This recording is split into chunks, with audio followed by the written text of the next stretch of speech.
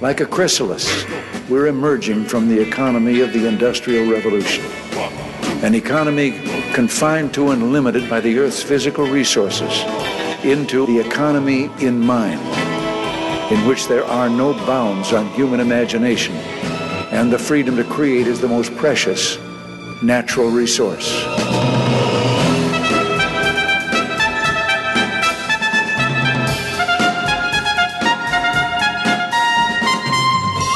Welcome to the Soul of Enterprise, Business and the Knowledge Economy, sponsored by Sage, transforming the way people think and work so their organizations can thrive. I'm Ron Baker, along with my good friend and Bear Sage Institute colleague, Ed Kless, and on today's show, folks, for the second time, we are interviewing pricing expert Mark Stiving. Hey, Ed, how's it going? Good. Another recidivist, Ron. Yeah, we got to get that. We got to work on that gold jacket, For what is it? For the five-time guess? Yeah. That'll be fun. Well, let me read Mark's bio like he needs an introduction to our audience, but let me try and do him justice. Mark Stiving helps companies discover how buyers perceive value and how to price offerings to capture more of the value they create. For over 25 years, he has studied, led, and coached businesses through the lens of pricing, which is a radically different approach from other business experts. He started and sold 3 companies, improving his championship pricing skills in each one.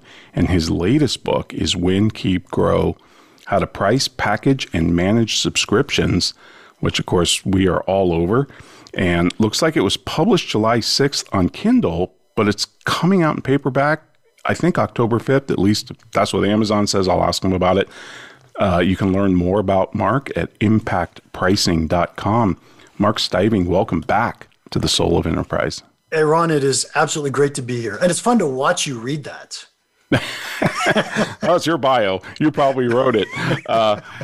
Is that right? The Kindle version is out, but the paperback is due out October 5th. Is that correct? That is a true statement, and I have no good explanation for why that's a true statement.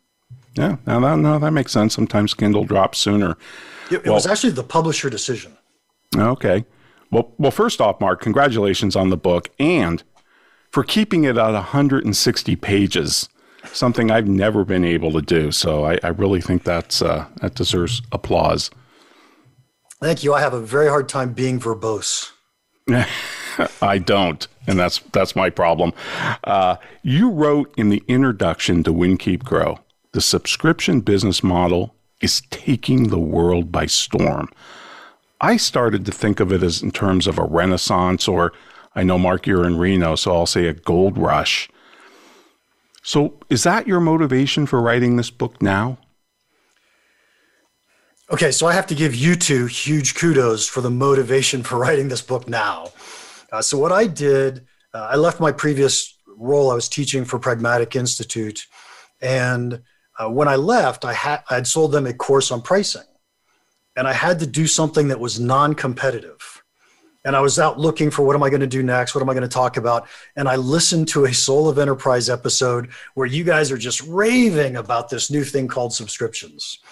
And I had always taught my students that I would get the question, well, how is this different for subscriptions?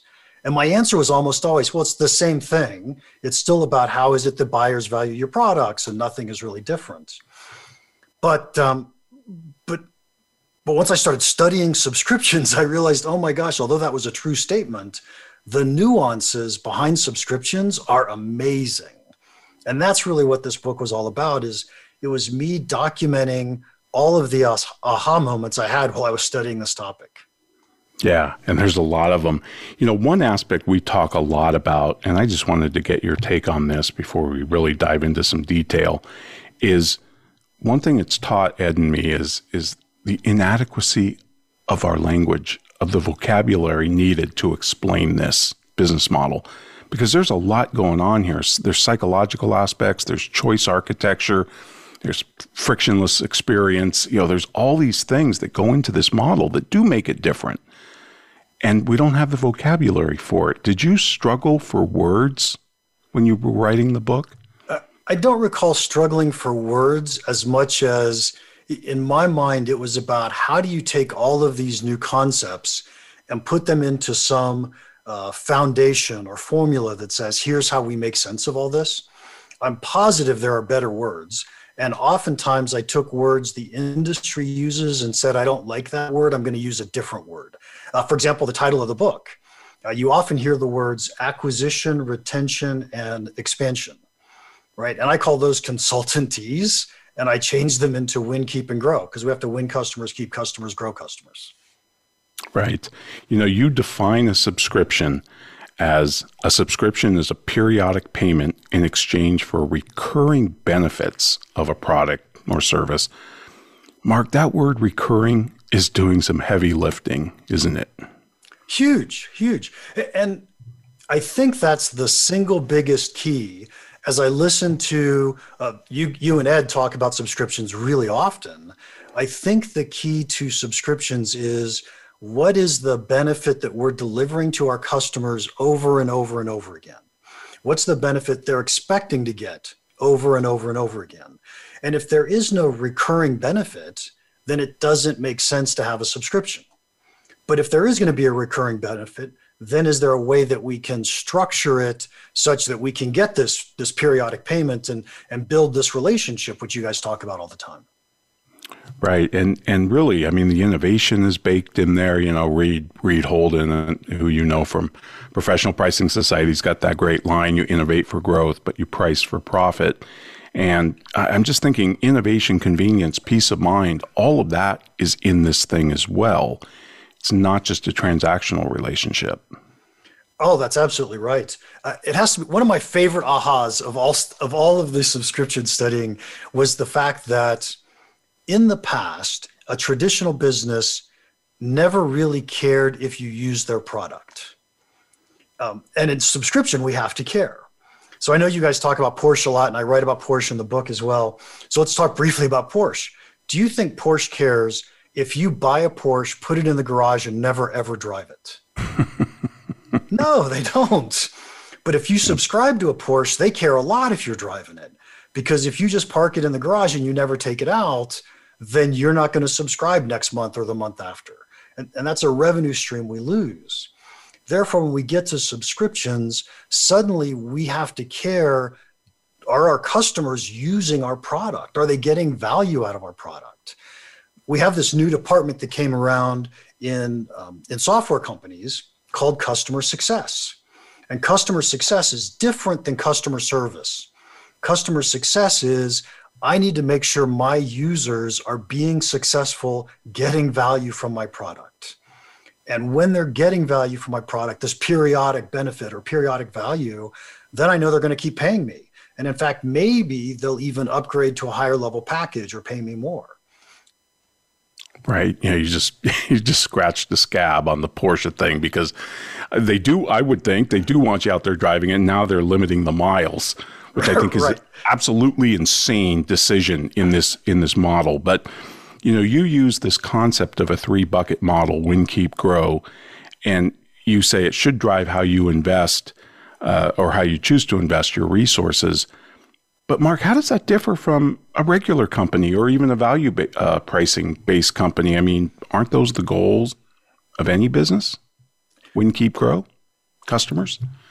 Maybe, maybe not. I think in a traditional business, and let's go back to Porsche just because it's easy, right? If I'm Porsche, I care about selling you a car.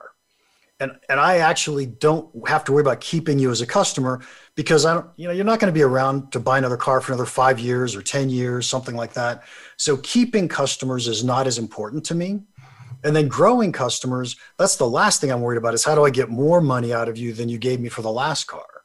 So these new revenue buckets of keep and grow are things that, at least I'll put it this way. When I was in traditional businesses where we sold products, I rarely thought hard about keeping customers, and I don't think I ever thought about growing customers. Mm-hmm. And so I know we use these words land and expand often, and it's a strategic customer, but I think those are words we use to win a customer, and we convince executives so that we can win the customer, but nobody ever really goes back and says, how do we grow the customer? Right. I think this kind of goes back to that transactional versus relational mindset. Companies, just to a large extent, they pay lip service to the customer relationship, don't they? Oh, absolutely right. And in subscription, you can't just pay lip service, because if people aren't using and getting value from your product, they're going to stop paying you money.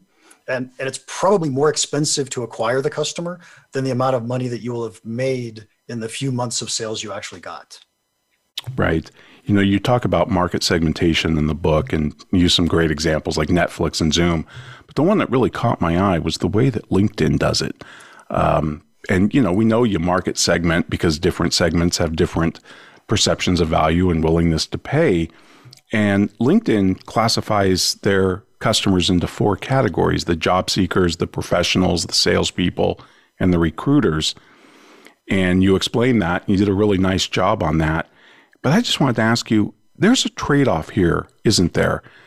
We can get so complex with this that we lose transparency and a sense of fairness from the customer's perspective. Although I think LinkedIn got it right, but we can't push this segmentation too far, can we? Okay, there's a couple different things that are going on. And this doesn't really have to do with subscriptions. This is just segmentation.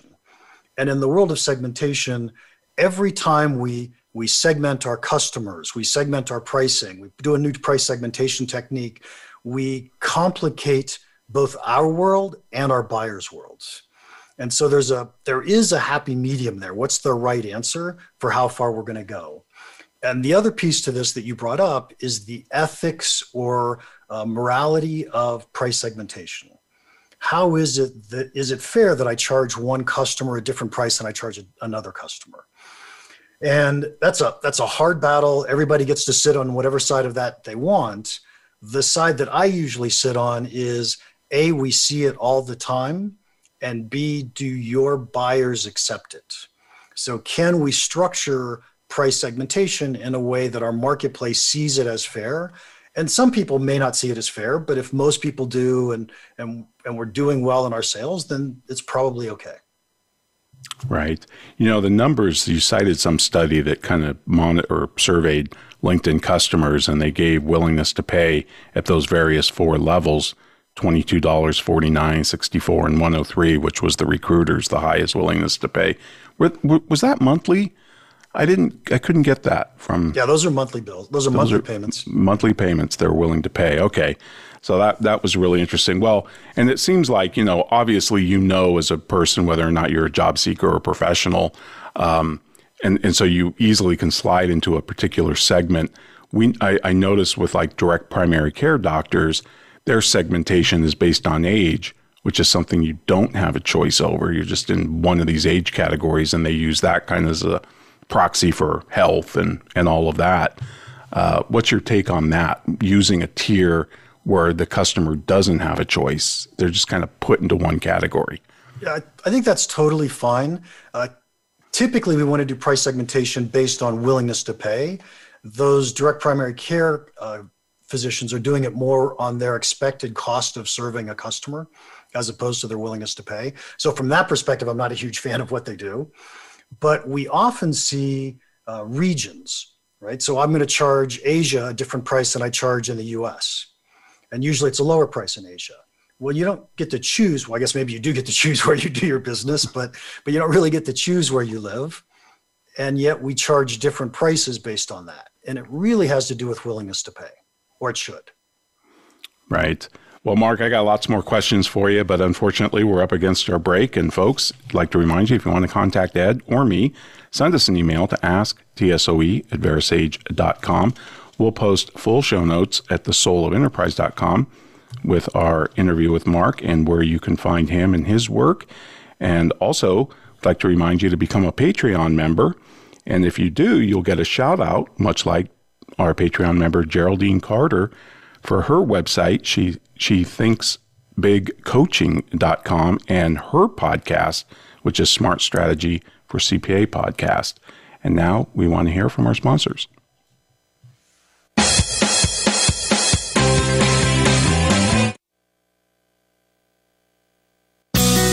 Be sure to friend us on Facebook. You can do it right now. Visit facebook.com/Voice America or search for us at keyword Voice America. Sage provides accountants with compliance, reporting, and analytic solutions to do more for their clients. These solutions include education programs such as the Sage Accountants Network Client Advisory Service Program. This program delivers the tools to create, package, price, market, and deliver additional services to clients, increasing your profitability and delivering more value to your clients. Let Sage help you grow your business by visiting sageaccountantsnetwork.com. Have you ever read a book that changed your life? I sure have. Have you ever listened to an advertisement for a book so many times that you question the existence of God? Me too. Hello, I'm Greg Kite. I recorded the advertisement for Ron and Ed's book, The Soul of Enterprise Dialogues on blah, blah, blah, whatever. And 4 years later, we're all tired of it, especially me. But thankfully, there's a solution. For just $10 a month, you never have to hear my voice again. For a commercial-free version of The Soul of Enterprise, go to patreon.com/TSOE and subscribe now. We don't follow, we lead. Join us, the Voice America Influencers Channel.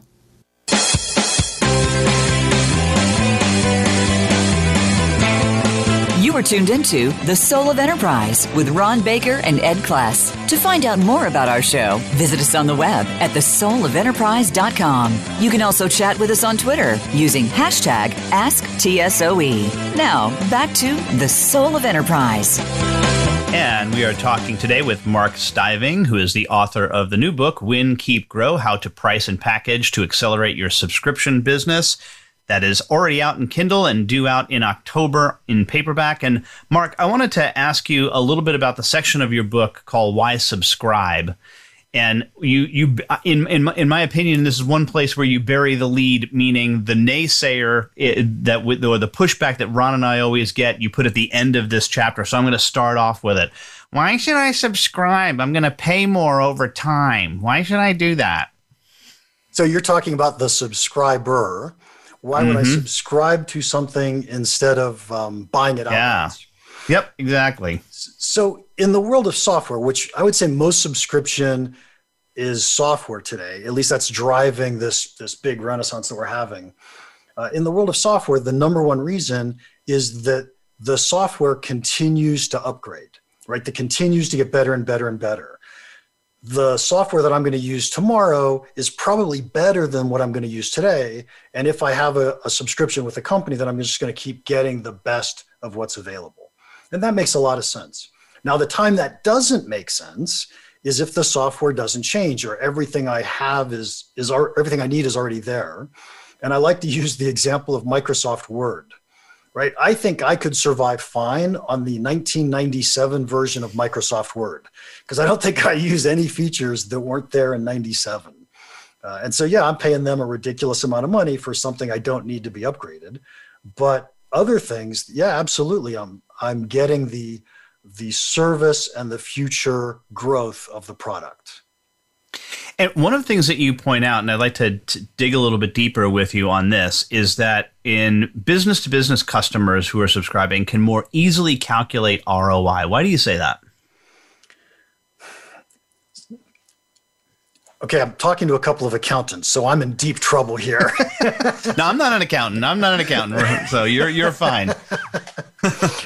So in my perception of the accounting world, when you buy a piece of capital equipment or you spend multiple millions of dollars on some implementation of a huge software package, now I've got to amortize this over X number of years. And am I actually getting value out of it? And was it worth that huge expense? But what if I could spend a little bit in the first month and see if it works and see how much it affects my business? And pretty much anything in business, if you've delivered a benefit to a company, you can find a way to turn that into a dollar value. This has a lot to do with value conversations, which you guys talk a lot about here as well. As long as I can turn a benefit into a dollar value, I can look at how much money did I make, what did it cost me? Now I know the ROI on a monthly basis for this subscription. So is it worth it for me to keep subscribing or not keep subscribing? That's why I think that way. So are you finding that in the folks that you might be coaching through this, are there value conversations turning toward the stating that value in terms of a monthly number? Because in the past, the conversations that I usually had, most people thought of it in terms of years. So are you seeing people reset that value conversation in terms of that monthly conversation? So I think what I see most is companies are doing the time frame based on what they're trying to bill for, right? So if I'm going to bill by the month, then I'm going to find a value by the month. If I'm going to bill by the year or get a year contract, then I'm going to try to get a value for the year. What we're trying to do is match the return the customer expects or believes to whatever the payment structure is that we're putting together. And let me ask you about that. Do you find that there's clearly companies that are looking to do that annual contract and even sometimes offer 3 or multiple year contracts as part of a subscription. But to me, that defeats the purpose of subscription, because one of the big benefits is to be, as Ann Genser puts it, or Robbie Kellman-Baxter, I want it to be easy to cancel. It should be easy out too, that frictionless piece. So thoughts on that? Yeah, I agree completely. What I coach almost everybody I talk to is you need to have a monthly subscription.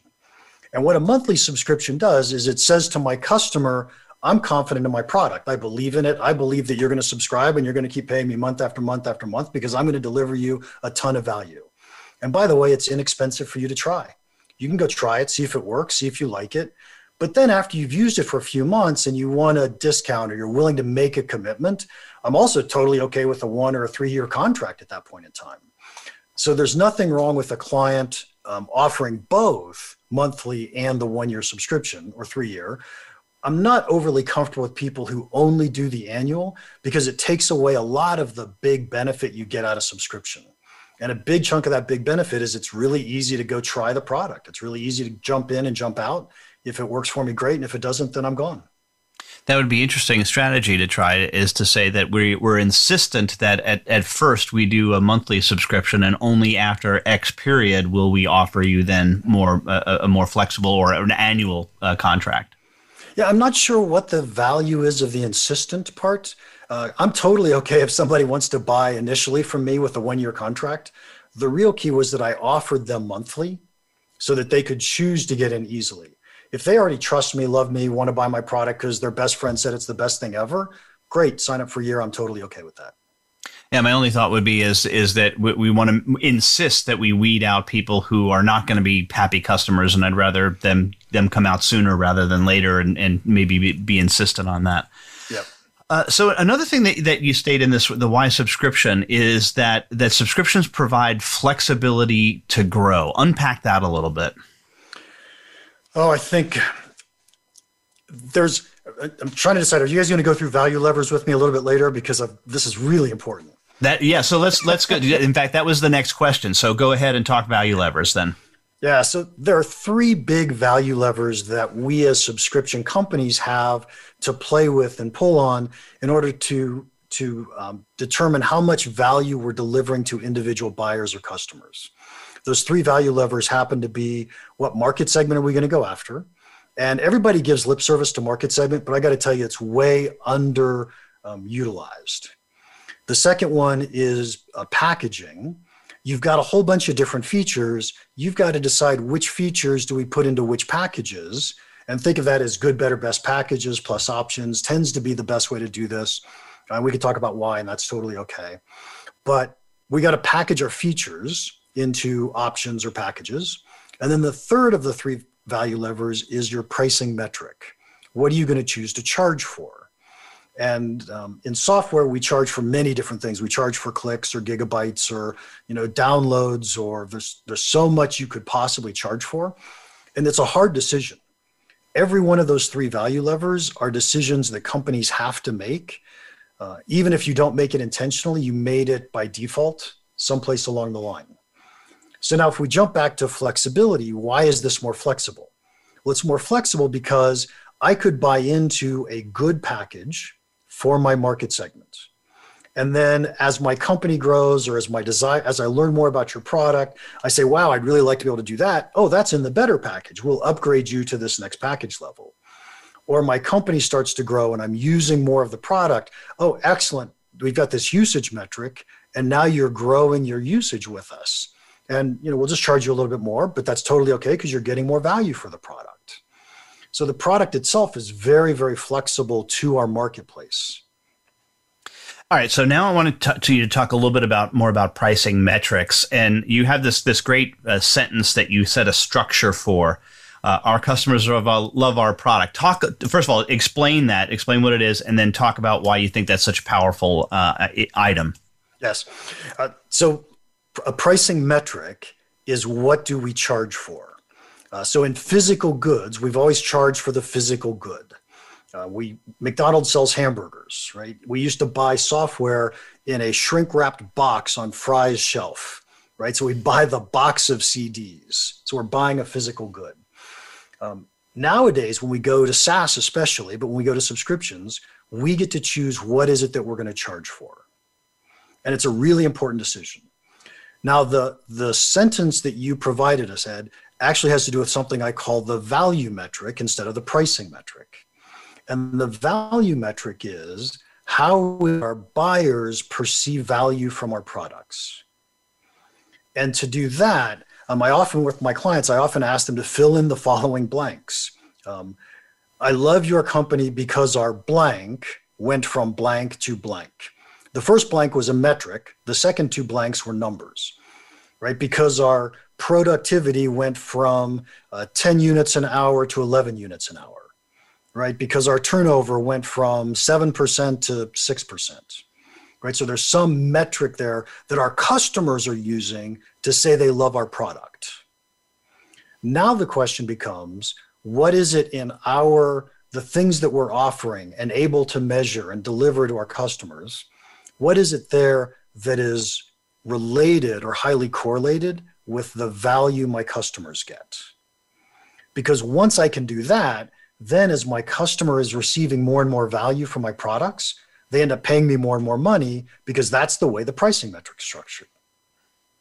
I love that. That's a direct tie-in to a lot of the work that I've done with a lot of folks around the value conversation and using Mahan Khalsa's 5 golden questions, because he talks about, what is it now? What is the value of the difference? What do you want it to be over time? And that's exactly in alignment with that conversation about trying to get there. And so your suggestion is that someone who's a seller try to go through that exercise first on their own to try to understand what it is that they believe their customers are doing. Have you done work where the customers actually just tell you this is what it is? This is why we're working with your product? Yeah, customers don't really know the answer to that question very often. And what you were talking about with the value conversation of Mahan Khalsa, if you can do that with a half dozen or a dozen customers, you start to get a really strong feeling for what is valuable in my marketplace. What is it that people truly care about? And you can use that anecdotally without even real hard data from market research and start to structure a very powerful pricing metric. All right. Well, Mark, we are up against our break. Want to remind those of you who are listening that you can get a hold of Ron or me by sending that email to asktsoe@verisage.com. Of course, we do publish show notes on thesoulofenterprise.com as well as previews to upcoming shows. Reminder about our Patreon page, patreon.com/TSOE. Ron talked about that earlier, but our Patreon page is fully sponsored by 90 Minds. Need a mind? Get one at 90minds.com. But right now, a word from our sponsors.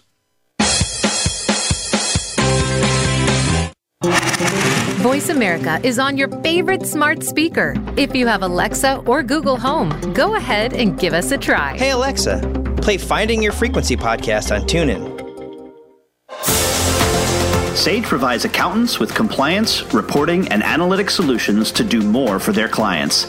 These solutions include education programs such as the Sage Accountants Network Client Advisory Service Program.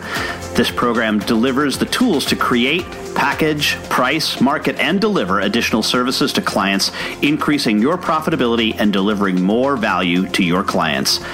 Let Sage help you grow your business by visiting sageaccountantsnetwork.com.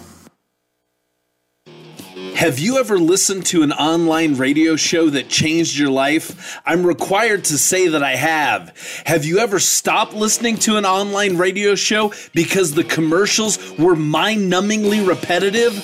Of course you haven't, because you're here right now. Look, you don't have to listen to me anymore. There's a commercial-free version of this show, and it only costs $10 a month. And for $15 a month, you get no commercials plus bonus content. Go to patreon.com/TSOE, subscribe now, and be free. You're worth it. This is the Voice America Influencers Channel. Be inspired.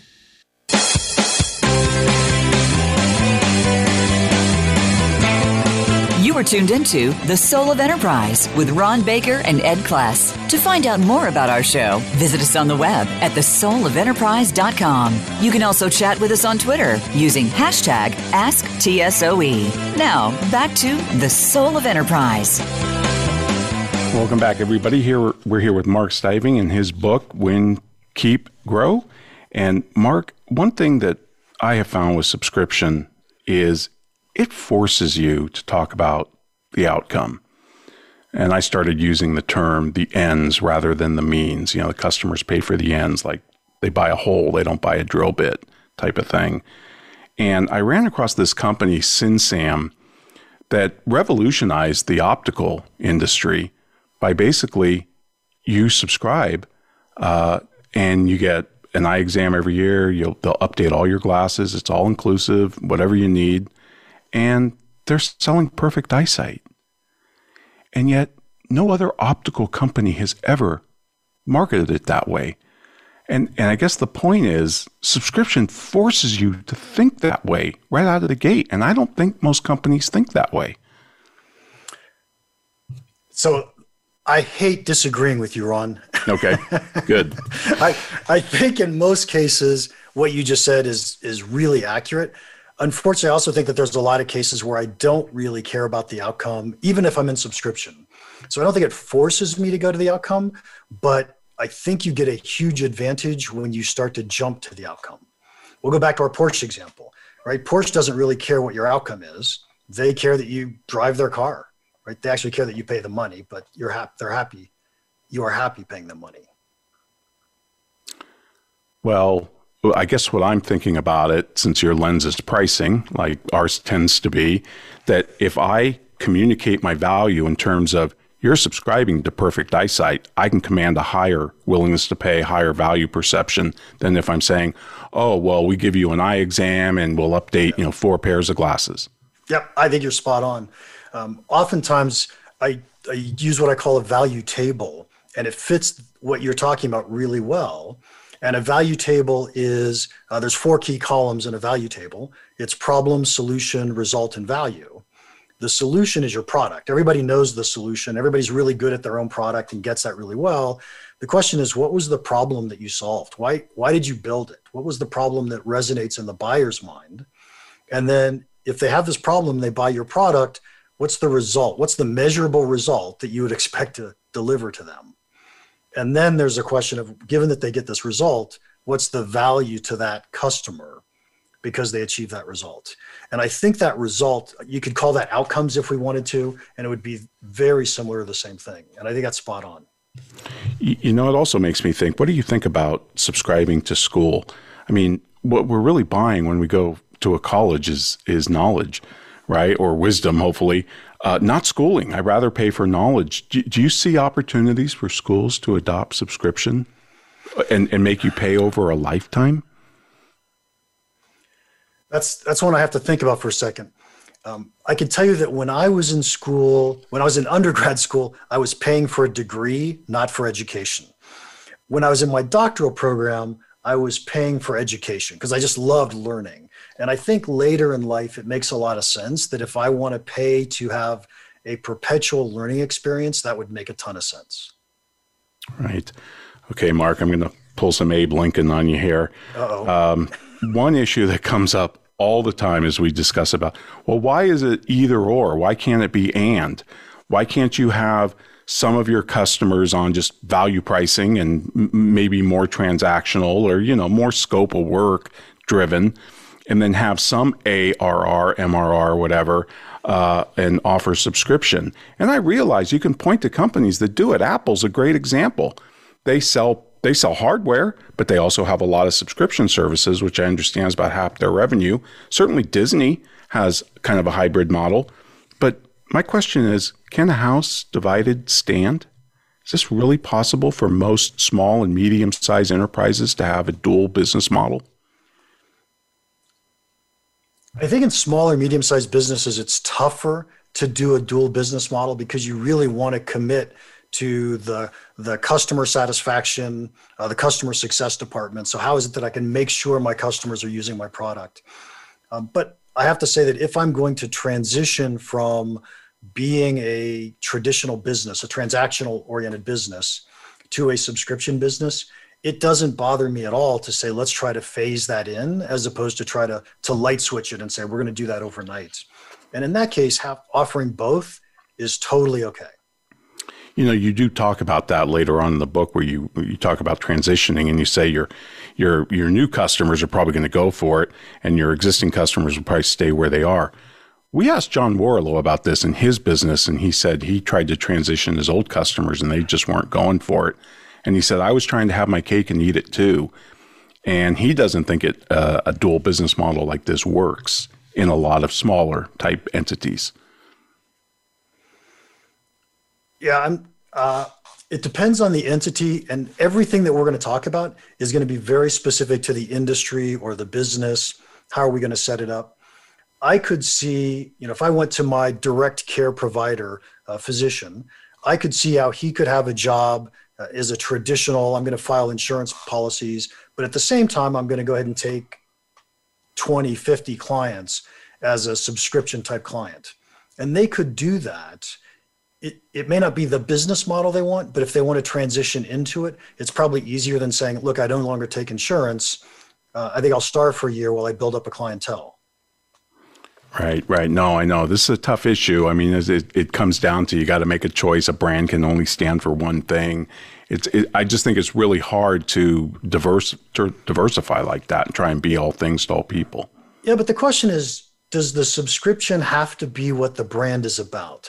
I think in today's world in physicians, that's the case, right? If you're going to be a subscribing physician, then yes, absolutely. But think about cars for a second. We've had leases and loans and cash payments for cars forever, and that's just a payment structure. There isn't a horrible thing about saying, look, I do multiple of these, and you could add subscription into that, even though I would slap myself for saying subscription is a payment structure. But you could still think of it as an alternative to another type of buying my product and not necessarily my brand. Right. See, I kind of think of it the opposite way. I think the value is tied up partly in your brand, your strategy, and your positioning, but that's a rabbit's hole we could go down for a long time. You have many impactful insights throughout the book, which I found really neat. And one of them was your new subscription product must be better than your traditional product for your buyers. Why? Why is that? Because we hinted at this earlier today, and that is that before I didn't really care if my buyers used my product, if they stayed, if they loved it or not. What I really cared about is they didn't complain too much and they didn't give me bad reviews. But nowadays I care if they use it, if they love it. I need them to keep buying it from me. And by the way, I want them to buy more from me. I want them to upgrade to another package. So without a doubt, the subscription products are better than any traditional product that's out there. And I mean, look at what Netflix did by kicking off those people that weren't downloading. They were paying. And in the old days, I could see a company saying, that's great. They never use our stuff and we get paid every month. But they didn't want that. Right. Now do you know why they did that? I actually don't. And I'm asking you. They did it because they don't want people paying for their product and they're not using it. They're not getting the benefit of it. I think there's actually a press release on this when they did it. And it was hundreds of thousands, right, Ed? It was a significant number of people, subscribers. Right. I could see that. I often coach companies, if you're going to raise your prices, to raise them in a phased manner. And so I want to raise prices on the people who use my product the most first, because I'm pretty sure they're not going to leave me, right? They get the most value from my product. Sure. And let's just break it into 20% quintiles for a second. I raise prices on the top 20%, nobody leaves. I raise prices on the next 20%, a few people leave. I get to the middle 20%, and maybe I'm starting to get a decent amount of churn because of that. Well, then I'm going to stop raising prices on people. So my attitude, and maybe that's because I'm a business person first, my attitude is, if people are going to pay me, I'm going to accept their checks. Right. Yeah, no, it's a real interesting thing. I think it's as counterintuitive as these companies are making it so easy for you to cancel, right? Yes. In the old days, you couldn't even get somebody on the phone, but now every touch point has a big cancel button on it. I mean, and the more you do that, the less likely they are to cancel. And go ahead. Oh, I was just going to say, the easier it is to cancel, the more likely it is that I'm going to re-sign up later. If I had to struggle to figure out how to cancel my subscription with you, I'm never coming back. Right. Ed's probably going to go here too, but I want to go here because you brought up something that I just love. This idea of, we get, well, what about that one-off massive project, software installation or whatever? And you say, if there is a huge there's three ways to deal with it. You could certainly have an implementation fee right out of the gate. You could have a longer contract period, and you discussed a little bit with Ed. But you also say, you can trust your process. If you're confident in what you do, then you're going to keep them. And in fact, you're adding so much value up front, you're probably going to keep them for much longer, building that lifetime value. And I just love that. But that's a tough sell for a lot of companies, isn't it? Especially to CFOs. Right. CFOs have a very hard time with the idea that we might lose money on a customer. And the way I often think about that as I talk to people that are financial based is think about insurance companies for a second, right? Insurance companies, by definition, make money on most customers and lose money on a few customers. Okay, so got it. We lost money on a few customers, but we still made money. And that's the way we want to think, is if we understand the lifetime value of our customer, if we're truly finding the right customers to sell to, then we know we're adding value, and we're going to keep them, and they're going to pay us a lot more than it cost us to do the implementation or whatever we happen to spend up front. Right. And that brings in the whole, blame the cost accountants for this, for looking at that math of the moment, rather than comparing things to customer lifetime value. Right? That's what we should be comparing everything to. And yet cost accountants, CFOs are just so math of the moment that they're missing the bigger number. Yeah. In subscription, if you are not calculating customer lifetime value, you can't run your financials. Right. The other thing is, we had a big discussion, a week ago or so about customer success and customer success department as opposed to the customer support.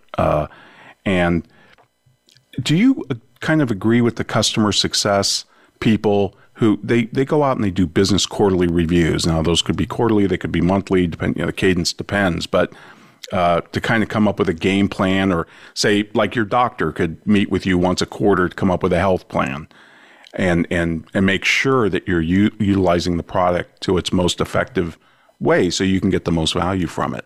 Think that makes sense? I think that deserves the traditional consultant answer. It depends. I think in a lot of cases that does make sense. So if I'm going to be professional services and my doctor sitting down with me once a year, twice a year to have those conversations makes a ton of sense. If we're talking about the accounting world, I could see how that would make sense. If I'm selling software and I have a bunch of people paying me $10 a month, that doesn't make sense. Right? In the $10 a month world or $100 a month, I'm probably instead watching their usage and cloud-based usage and seeing what they're doing, if they're doing it well, not doing it well, providing them hints on how to get better and what to do to get more value from my product. But yeah, I think in certain circumstances, that makes a lot of sense. Right. It's another feature of subscription. I really like that idea of customer success. I'm not thrilled with that vocabulary or that language, but I love the concept behind it, because it's kind of like the value conversation. We're really looking to transform the customer. Yes. Absolutely. Well, Mark, this has been great. Unfortunately, we're up against our next break. And folks, contact Ed or me. Send us an email to asktsoe@verisage.com. Go out and rate us at Apple Podcast, or you can also go to ratethispodcast.com/TSOE and give us a rating. We will read it on the air. And now we want to hear from Ed's employer, Sage.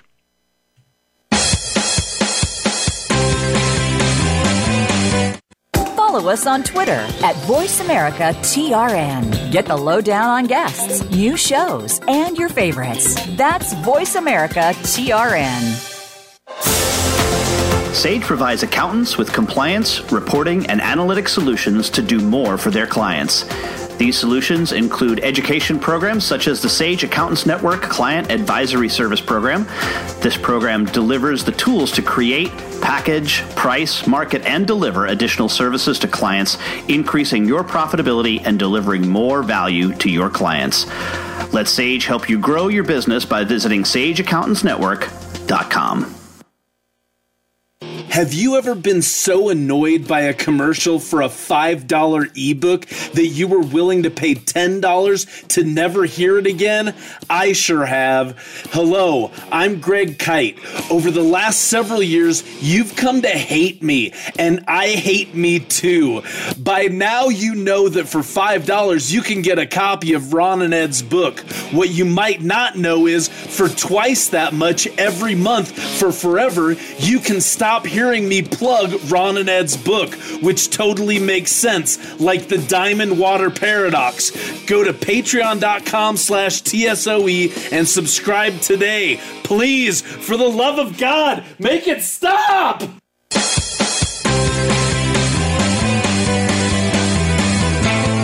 You were tuned into The Soul of Enterprise with Ron Baker and Ed Kless. To find out more about our show, visit us on the web at thesoulofenterprise.com. You can also chat with us on Twitter using hashtag AskTSOE. Now, back to The Soul of Enterprise.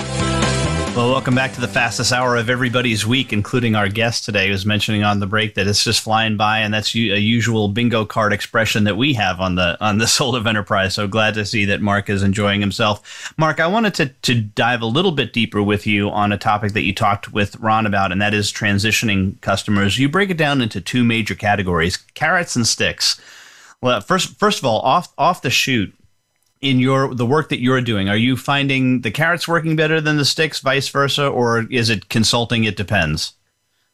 So it depends. It transitions. What typically happens is you start with carrots and you get a bunch of people to move, and there's always some people who don't want to move, and so then the sticks come out.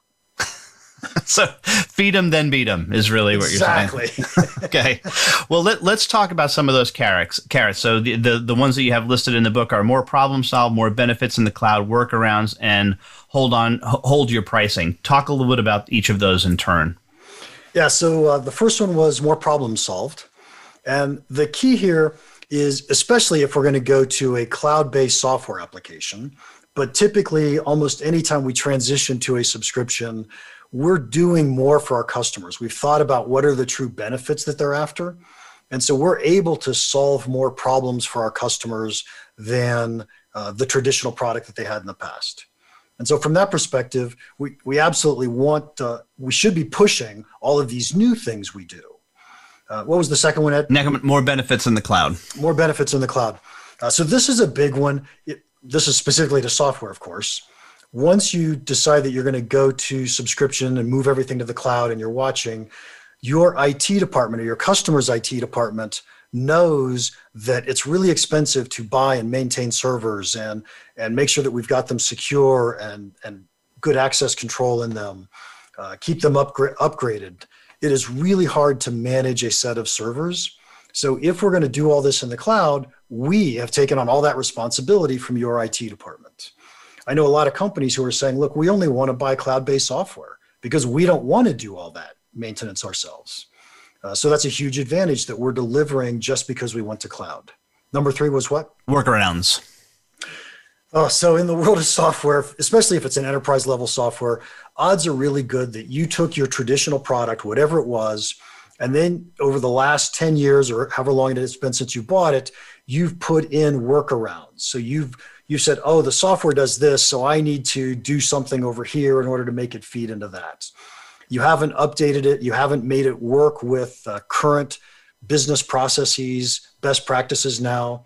If you were to go with the new package, the new cloud-based subscription, then odds are really good we have a chance to get rid of all these workarounds that we put in. We can rebuild our business processes and make it so that everything is much more efficient once again, which is really what we want to do. And then ideally, if we're in a best of breed type package, they're going to know and upgrade and keep making that package better and better to stay with industry standards or best practices so that we don't have to build those workarounds in the future. And the last one, Mark, is hold your pricing. Hold your pricing. I only put that one in because it seems like salespeople want to do something that I'll say is the wrong thing. And that is, we sold $1 million package. We get a 20% maintenance fee per year. So that's $200,000 per year. So we go into the client and we say, well, I tell you what, you already bought it. So what we'll do is we'll just sell you the subscription for $200,000 a year, which is what you were paying in maintenance. Right? And I think that's a big mistake, because we're delivering so much more value to the client than we did before. In truth, what we should do, and this is probably true with every sales situation, not just this one, but what we really need to do is go in and talk about the value of the new solution. Never mention price, and especially don't bring up the price of the maintenance that they were paying in the past. Just talk about the value of the product. And then when it's time to present the price with confidence, the way we always present prices. And the maintenance price that they used to pay should be totally irrelevant to this conversation, because they're about to buy into a brand new solution. Great stuff. And we're going to talk a little bit about sticks, but I just want to make a point here, Mark. You said a couple of times on the show that hey, this is related to software. I think there are analogs to lots and lots of industries where you can use these same basic techniques and just with a little creativity apply them, to those industries as well. And I think that might be one of the key for those who are listening who are not selling software out there. Yeah. So first off, let me agree 100%. Yeah. I try to say this is about software when it's something like cloud, because cloud really is a software issue, right? We're moving from an on-premises system to a cloud-based server solution. But absolutely, almost everything we write in this book and talk about in subscription applies to non-software applications. Yeah. And even that, you substitute the word innovate right around cloud, and you probably can come up with something and use something in that category. All right, so we have about 2 minutes left. I want to talk about sticks. So the 3 sticks are no new features, raise prices, and of course the dreaded discontinuance. Discontinuance, yes. So no new features is a no-brainer. What you've now got is you've got 2 different products. You've got a subscription product and you have a traditional transaction-oriented product. What we need to be doing is spending all of our development resources on upgrading the subscription product and ignoring the traditional transaction-oriented product. We can do bug fixes or minor tweaks if something's broken, but we're not adding new capabilities to the traditional product. And what that means is if a customer wants the new capabilities and wants to stay up with what's current, they're going to switch to the subscription. So that makes all the sense in the world. The second one was raise prices, and I dearly love this one. Anytime we want to get people off of a product, this is actually free money. If you want people to stop buying a product from you, just raise the price, right? And my favorite, they're going to ask you, well, why did you raise prices? And the answer has to be, well, our costs went up. Right? There's so few people that are using that product anymore. It takes us more to support it. It's an old technology. Our costs are going up. We'd love it if you'd switch to this new product over here, but we want to keep it alive just for you, and so we're gonna raise your price for you. That actually happened to me this week with my internet subscription. I was for the internet service that I was paying was Internet 75, and they wanted me to go up to Internet 100. It was $8 a month cheaper and faster. I'm like, well, excuse me? Right. Okay, if you insist. But they were also changing the underlying technology, which made a big difference. And of course, lastly, Mark, discontinuance. Got about a minute left. Well, discontinuance is the easy one, and that's where we just discontinue the product. Once we discontinue support, they'll end up moving off of it. Do you remember when Microsoft stopped supporting, what was it, XT? Something like that. They just said, look, we're not going to support XT anymore. Then, that was discontinuance of the product, essentially. Yep. XP, by the way. I have the scars from remembering all that stuff. So yeah, that's so good. But Mark, thanks so much. This has been great having you on. We got to get you back on a third time. Maybe when the book comes out in hard copy, we'll do that. But Ron, what do we got coming up next week? Ed, we're going to tackle a tough topic: woke capitalism. Oh boy, that'll be fun. All right, fun. Well, I'll see you in 167 hours.